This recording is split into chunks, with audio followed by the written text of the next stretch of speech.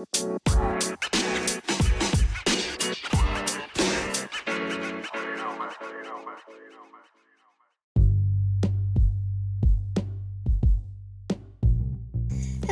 and welcome back to Smoke in the Sky. Today in episode 4 we'll be looking at overfishing. So, what is overfishing, and why is it so bad? There's a clue in the name.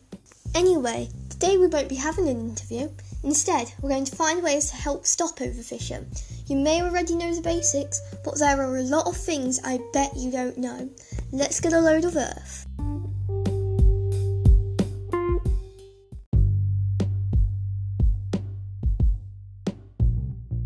Fishing is one of the most significant drivers of declines in ocean wildlife populations. Catching fish is not particularly bad for the ocean, except when vessels catch fish faster than stocks can replenish, something called overfishing. In other words, too much fish than needed are being caught, and the extras being wasted. The number of overfished stocks globally has tripled in half a century, and today 1/3 of the world's assessed fisheries are currently pushed beyond their biological limits. Overfishing is only made worse by illegal catches and trade. In fact, some of the worst ocean impacts are caused by illegal fishing, which is estimated at up to 30% of catch or more high-value species. Overfishing can impact entire ecosystems. It can change the size of fish remaining, as well as how they reproduce and the speed at which they mature. When too many fish are taken out of the ocean, it creates an imbalance that can erode the food web and lead to a loss of other important marine life, including vulnerable species like sea turtles and corals. So now you know what overfishing is, one of the many causes and many consequences. Now let's understand a bit more by why we need to stop overfishing.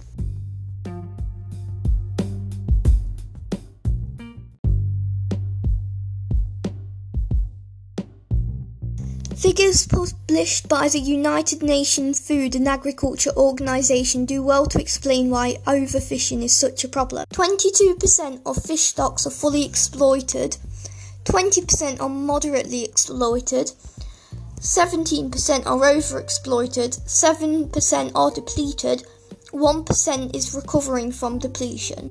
Those figures just show how much fish is misused and how this can easily be avoided. The above figures also show that 25% of all the world's fish stocks are either overexploited or depleted.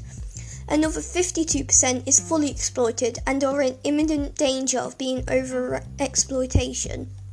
This comes down to two serious problems.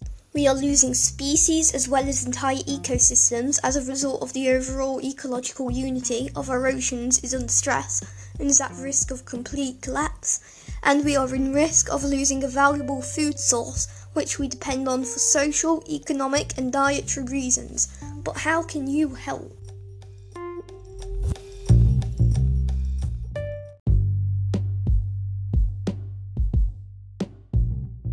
You can buy fish that were raised in fish farms. Fish raised on fish farms are cheaper and they aren't fish from the ocean. Limit buying fish fresh from the ocean. The higher the demand for ocean fish, the higher the amount of fish taken from the ocean will be. Look for fish that aren't overhunted.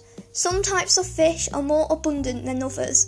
If you have to buy fish from the ocean, look for fish that are not close to extinction. Brainstorm different ways to fish large amount of fish.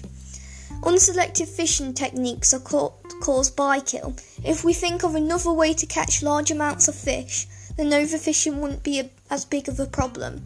Think up reasonable ideas, then campaign it. Fishermen might actually try your idea. Raise awareness. Talk to friends, neighbours and family about overfishing and ways to stop it. If we all work together, then we can stop overfishing.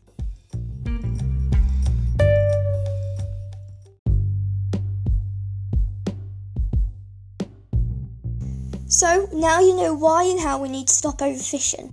Make sure you understand the basics. Overfishing is where too many fish are being caught.